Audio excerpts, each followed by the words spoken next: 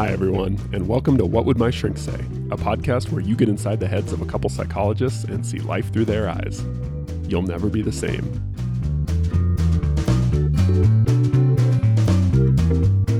So we had a listener with a question here, which is, how do you use your skills as therapists to get what you want in other areas of your life? Ooh, Sounds Machiavellian. it does. The question makes me feel like I'm a Jedi or something. Mm-hmm. That I can just use my skills as a psychologist to bend the world to my will. Mm-hmm. This is the delusion I live in. So I think that's what this person wants to hear about is like,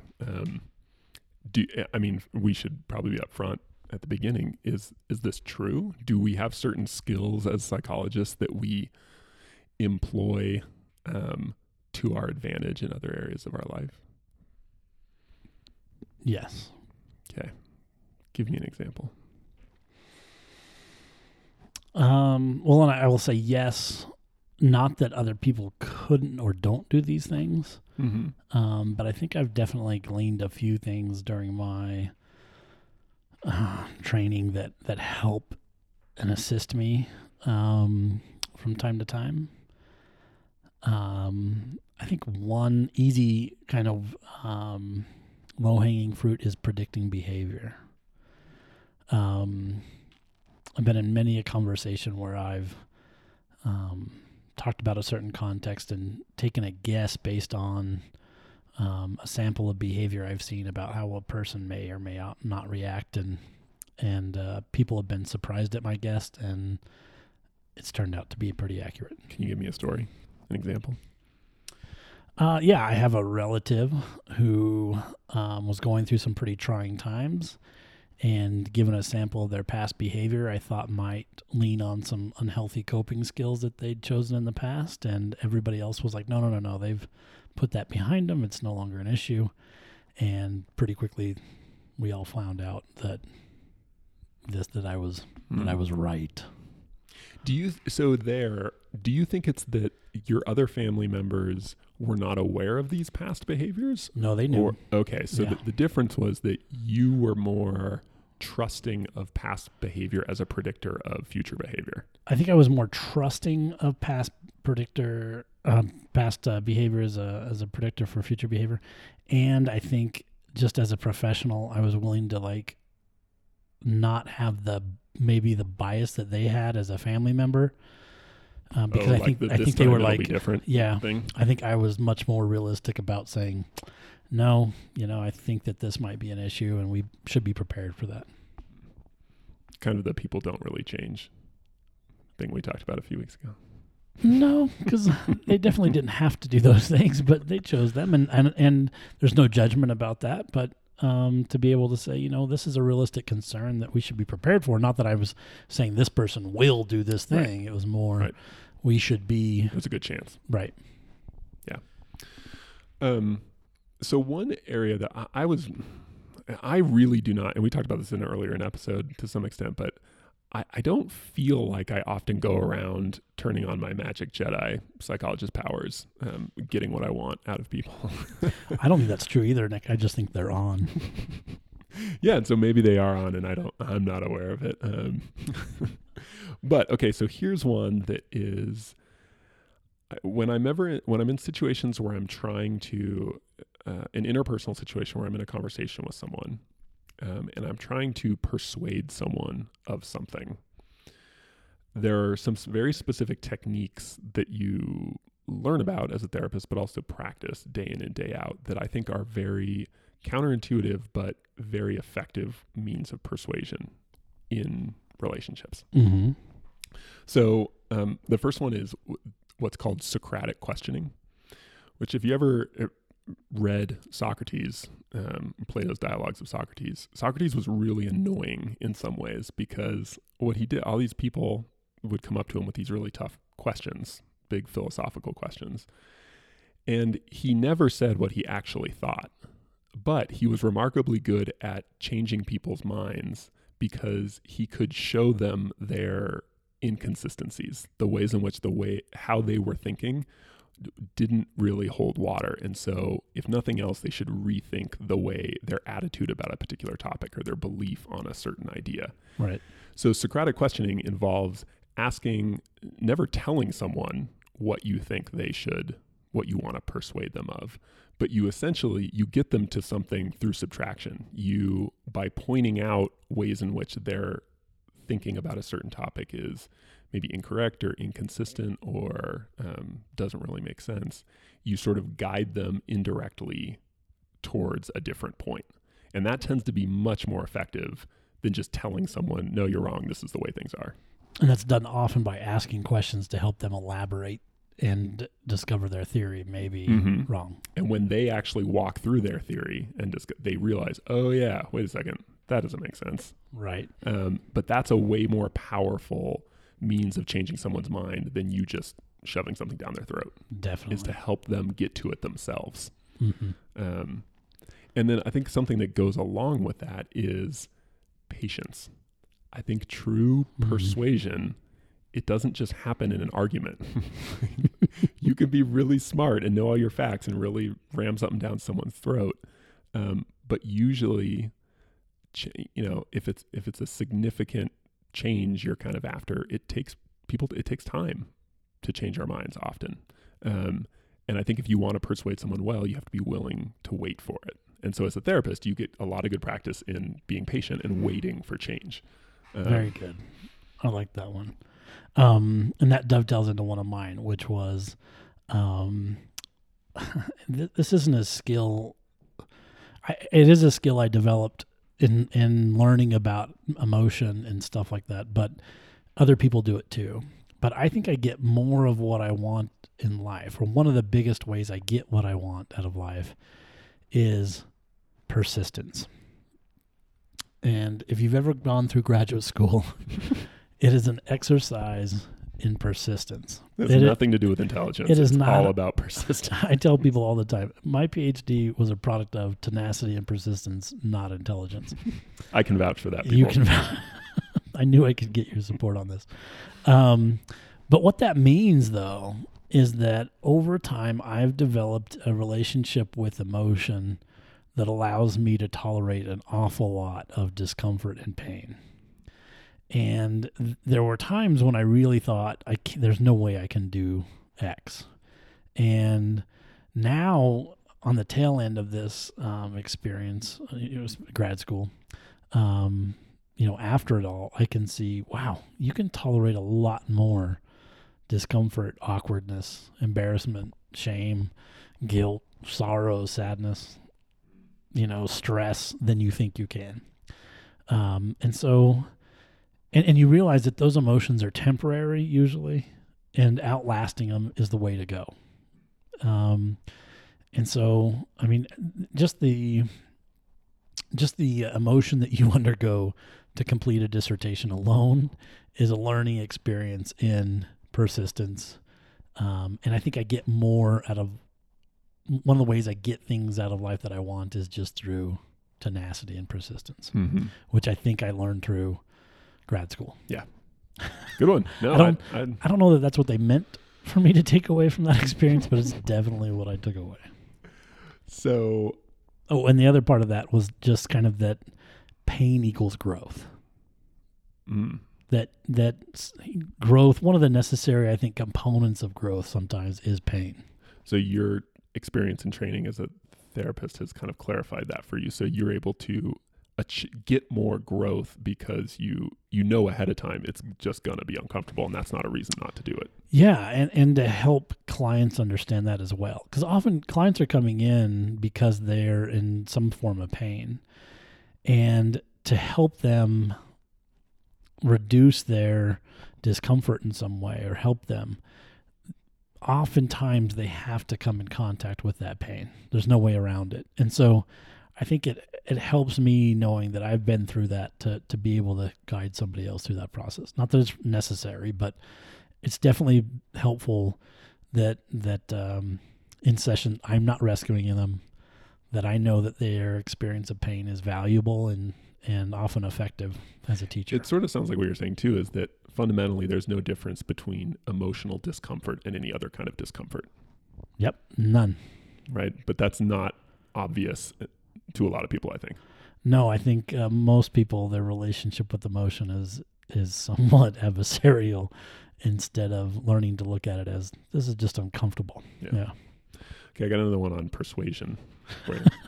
Love it. So something I found that to be very helpful, and this is this is a pretty common like parenting hack, I think, that you hear a lot, but I think it can be applied pretty widely. But recently we were trying to get out the door and my daughter was dilly-dallying with her shoes. I think I've mentioned this situation on the podcast before. Okay. It takes her a while to put shoes on. Oh, yeah. But this time it wasn't because she couldn't get them on. It's because there were just so many good options that she was having trouble deciding on a pair of shoes to wear. It's a good problem to have. And I definitely have experiences when this has led me to be frustrated. But more recently, I've learned to apply a principle I know about because of therapy to great effect, which is the idea of giving people choice, the power of choice. Mm-hmm. So we can be struggling and she just won't want to make a decision. And finally, I'll go over and pick up 2 shoes and say, hey, Ellen, which do you want to wear, the white shoes or the gold shoes? And a little gleam will come into her eye and she'll go, ooh, how about the gold shoes? And then she takes gold shoes and puts them on and Done. Absolutely done. So I think not only does this work with toddlers, but I think it can be surprisingly effective with other adults too. So for instance, I've noticed with my wife and I, when we're trying to decide like where to go to eat or what kind of, what movie to watch on Netflix or something like that. I think everyone knows that experience of like, oh, you pick. No, I don't know. You pick. Oh, I don't know. And then half an hour later, you still haven't picked something, right? But it seems to just work wonders if one of us can just say, hey, so here are 2 restaurants that I really want to try. Which one do you think would be good? Mm-hmm. Mm-hmm. Something about that just makes the whole process a lot easier. Yeah. So choice, like the power of introducing choice. How you frame. Often very simple choice. Yeah. Can be really, it's a small thing, but that's a noticeable. Yeah. I'm thinking of all those strategy. research courses we took on research strategies and how you frame a question and how much that matters. Yeah. Yep. Demand characteristics. Mm-hmm. Okay. I was trained for my dissertation. I looked at specific facial expressions of emotion. And I got training on how to recognize specific expressions of emotion in what they call micro expressions. Ooh. So tiny little movements of the face that denote specific emotional. I'm winking at as Todd right Nick now. winks at me. And we all know what that means. And so I've been able to pick up on that in clients a lot. It's helped me as a clinician because I can see these tiny, expressions of, say, shame. And I can ask about that at that point, or I can pick up on tiny facial expressions. Wait, of what's this or a that. micro expression for shame? You look down, tiny glances down. Oh, Yeah. Or that's not just that's unique to shame, not sadness or fear or more but unique to like- shame than anything else. Yeah. Yeah. There are other muscle movements associated with sadness and other things like Okay. that. So, but I also use this a lot with family members, friends, people I interact with. And it's something that, because I've just seen it so often, hand gestures are also included in some of those. So, ooh, wait, talk about that more. I use a lot of hand gestures. What does that mean? Like, what's a common one that you would see and go, that means something? well, a lot of people, when they elaborate, will start to use their hands. And so they're really trying to get a point across. So you can just kind of start listening in. They're trying to get your attention, basically. Hand gestures are aimed at your attention, or at elaboration. So as I pick up on these, I kind of just can get the point that this person's really trying to communicate. They want to make sure I understand. And if I can echo that back and say, I get it, they'll stop doing the hand gestures so much. Oh, like with hand, do with the hand gestures. Oh, Yeah. interesting. And so you can mirror those things back. But the point is that there's some things I think I pick up on maybe that other people don't, just because I've been trained to pick those things up. Mhm. In fact, I watch people's hands sometimes when they talk, and they'll notice it and say, why are you looking at my hands so much? And I'll say, sorry, force of habit, But yeah, so the facial coding has helped a little bit here and there. Interesting. Yeah. I'm gonna have to do another episode on that. I'm intrigued. Yeah. I don't know anything about this. No? Mm-mm. Oh, we can definitely look Nothing. into it. All right, I got another one. I think my skills as a therapist help me to help other people open up more or faster than they normally would. So as a therapist, some pretty common skills you're taught are things like validation. We've talked about this on the podcast before, but when someone's experiencing something negative or positive, to just kind of express that you understand what they're talking about. Not say anything about it or what they should do with it, but just validate it, which is similar to reflecting. It sounds stupid, but just reflecting back what someone said, even if it's in the context of like, what I hear you saying is such and such, or this is really, it sounds kind of cheesy, but it's really comforting because it tells the other person, this person is on the same page as me. You're being heard. Yeah. I hear I'm being heard. They understand. And it's safe. Yep. Yeah. Open-ended questions, the value of open-ended questions. I think that's a really powerful one actually for fostering intimacy and openness and connection with people. And not as easy to develop that habit as you think. Super hard. Really, really hard. Yeah. I mean, careful listeners probably recognize that we could do that a lot better in the podcast. Right. And then also, Todd, you talked about this earlier, but kind of being okay with emotions. Like as a therapist, emotions are very demystified for me. And so it's relatively easy for me to talk about how I feel, how someone else feels, how I feel in the moment, particularly about something. And so that's... I like that. I can definitely recognize in myself that I have blind spots though. Do you think you have blind spots? Oh, sure. Because there are moments when, I'm frustrated, sad, whatever, that there'll be moments where I step back and go, oh, I'm like in it. Hold on, I need to take a step back. But I notice with some emotional experiences, they're not as easy for me to demystify in a way or to step away from than I might like. Yeah, and I think everyone has patterns there, certain emotions that are harder or easier to deal with. But I think I talk about feelings all day long. So I think that makes it relatively easy for me, if nothing else, for me to encourage other people in normal relationships to do that. So here's a funny thing though, because I go out and date a little here and there, and I am painfully aware that I am way too comfortable asking questions sometimes. And this just calls out for a juicy detail. Give us a story. Well, I don't know that I've ever made a mistake here, but I've definitely been out and been kind of on a first date situation where I can just rattle off questions all night, and I've definitely caught myself going like, that's the third question you've asked in a row. Why don't you give them a breather? And I usually will tell them, hey, I'm sorry, this is an occupational hazard. I can do this. So anytime. And I try to definitely gauge like, as a therapist, you can ask questions about anything, you know, and it's not uncomfortable to say, how's your sex life? Right.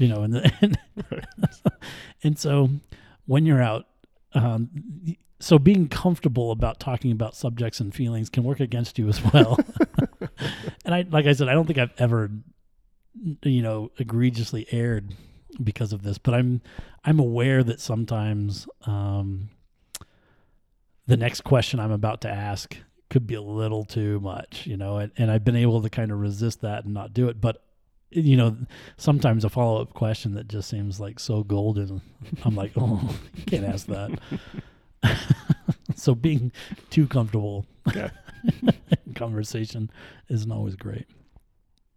The other one that I would say, the other benefit I've derived would be to understanding behavior change on a personal level. So in my own personal life, I think I'm able to set a goal, start a new series of behaviors, maybe a little bit with a little bit more forethought and knowledge as maybe the average bear sometimes. What's an example of this? Oh, if I want to be more productive in my personal life somewhere, or if I want to start a project, I'll often look at like, okay, what are the steps? I'll just immediately go into like, okay, what are the steps? If I want to accomplish that goal, what would I need to do? How would I make that easier on myself? How can I break that down into more easier components? How do I make those things easier for me to achieve every day?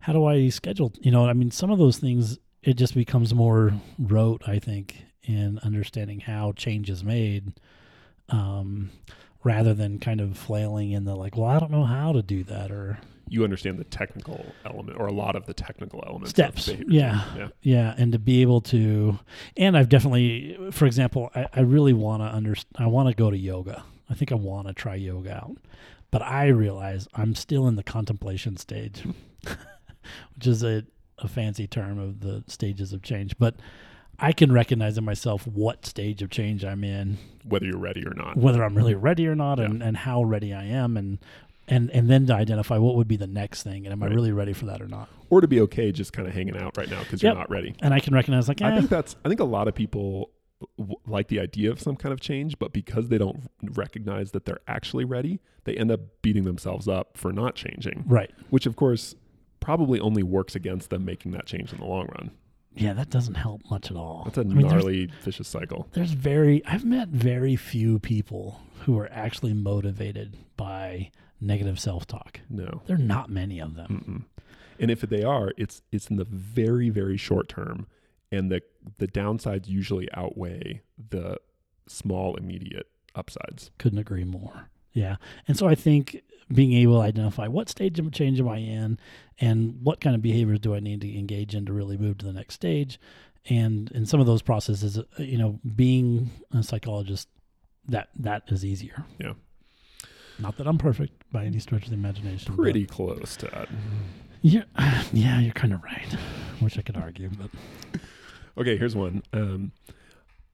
Avoiding drama.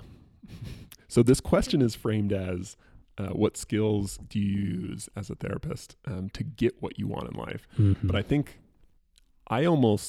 this almost is more true for me in terms of what I can get away with not getting, like what I can prevent from coming into my life. What negative things you can avoid. Yeah. Okay.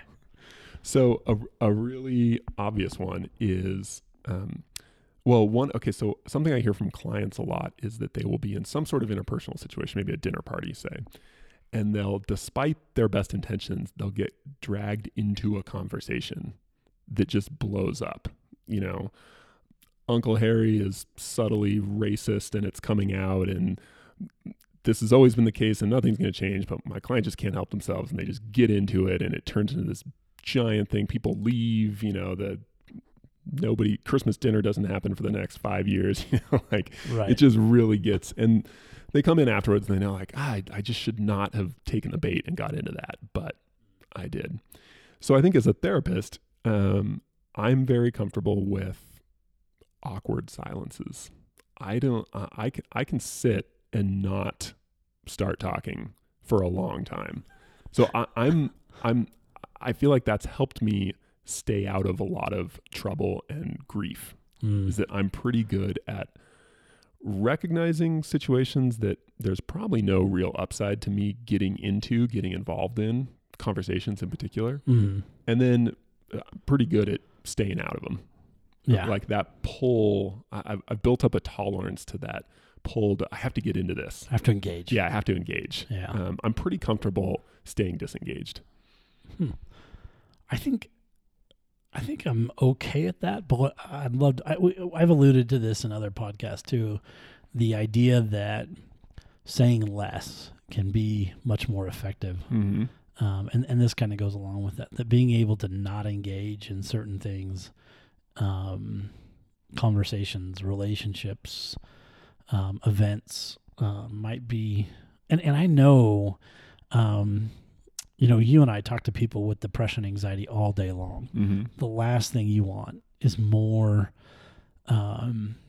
distress in other people and other situations in your life. Now, life has a funny way of just handing people challenges, and so it's not like you can avoid all distress, but to avoid the unnecessary distress. The degree to which you wrap yourself up in stress. Right. I think get overly involved. And that's something I feel like I directly learned from therapy, because as an early therapist, I talked way too much in therapy. And I realized that as I started talking less, things got better. Like as a general principle, the less I talk, the better. Yeah. Which probably sounds strange on the outside when you're thinking about what a therapist does. There's probably a floor effect there. But yeah, how do I make what I say matter the most? And it's often by not saying too much. Yes. Yeah. And that the best outcomes in general often happen when you either just let people kind of fizzle out on stuff, when I'm thinking Uncle Harry going on a tirade at Christmas dinner. Right. Or if you really want the best for someone, letting them arrive at it on their own. Yeah. Well, and I get that from family a lot. They'll call and they'll say, hey, how do I convince so-and-so of? And you're just like, if I were you, I wouldn't. I would really just kind of support, love, care, whatever it is. Maybe drop a thought or two here or there, but let them figure it out. Yeah. It'll mean way more for that person to come to that realization on their own, rather than you kind of shoving it into their face all the time. Right. Yeah. That's good. You got another one? No. I got one more. You do? Mm-hmm. So we've talked about assertiveness before several times in podcasts. And I feel like I think just temperamentally, or maybe even before I became a therapist, this was something that I think at a time when I was a kid, I probably struggled with this, but the ability to be assertive, to say kind of a simple definition of that is to speak in a way that's both direct and respectful. So to be honest and respectful. So not to be aggressive, right? But also not to be passive and avoidant in the way you speak. So just to say what you want or what you don't want in a direct, respectful way. And I think that's something as a therapist, you really have to get some degree of competence with that. I mean, if you have a client who you suspect is suicidal, you can't avoid talking about that just because it's uncomfortable. Like, you have to just say, hey, are you suicidal? Have you thought about hurting yourself? You can't be afraid you can't like pussyfoot around that. You kind of have to learn how to just say things. Or if someone is kind of, starting to tear up maybe and kind of getting sort of emotional and trying to avoid it, you can just say like, hey, it seems like you're kind of upset. What's going on? Do you want to talk about that? Right. Which I think is really uncomfortable for a lot of people. But as a therapist, I don't know, I think if you're a good therapist, you do that. You just kind of have to do that. And that has helped me in a lot of, like just relationships, obviously, like in my marriage, there are all sorts of things that are kind of uncomfortable and would be easier to just let go in the short term, but to just say, hey, this is bothering me. Let's talk about this. I would agree. I think that there are all sorts of really awkward conversations that are a lot less awkward, given I'm a psychologist. I had a professor in grad school who would give you a term, one word, and you had to take that term, use one sentence, and at the end of that sentence get to a suicide assessment. So she would say green, and you say green's a beautiful color. A lot of people that are happy, love the color green. If you're not happy, you might be sad, and people who are sad tend to think about suicide. And how are you feeling? Do you ever have thoughts of harming yourself or hurting yourself? Wow. You had to get there quick. But the point was to just make yourself practice being comfortable getting to a suicide assessment. Yeah. So that you weren't avoiding it at all. Right. Also, couples or individuals in therapy will often drop hints about their sex lives and problems they're having there. And if you skirt that issue one time and they feel like, ooh, that's not a topic that they're willing to talk about, you will never get another shot at it. So when little hints are dropped, to be able to kind of pick those up. And I think kids do this. Sometimes when they're nervous to talk about a topic, they'll drop a hint. And if you balk at it, they're going to say, ooh, I don't talk to dad or mom about that thing. We don't go there. And so being comfortable with awkward conversations or with strange conversations, I think it definitely enhances relationships, because when there is something that comes up, you're much more willing to say, let's just talk about this, even though it might be awkward or weird. And so, yeah, maybe that's just increased our tolerance for awkwardness. Yeah.